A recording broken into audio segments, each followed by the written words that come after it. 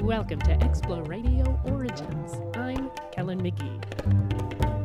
In the early 20th century, physicists discovered cosmic rays, energetic particles zooming through deep space.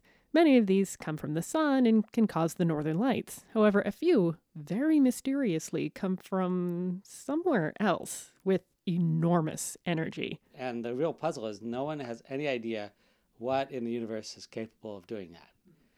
There's some ideas, like massive black holes sucking material down in the middle of galaxies. But when they do the calculations, it's really not obvious. Corbin Kowalt is professor of physics at Case Western Reserve University.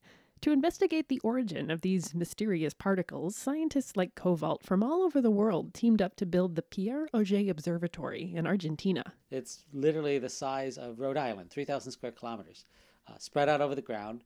Are 1,600 particle detectors. They're just pure water, but when the particles hit the water tank, they make a flash of light, and so we can detect it.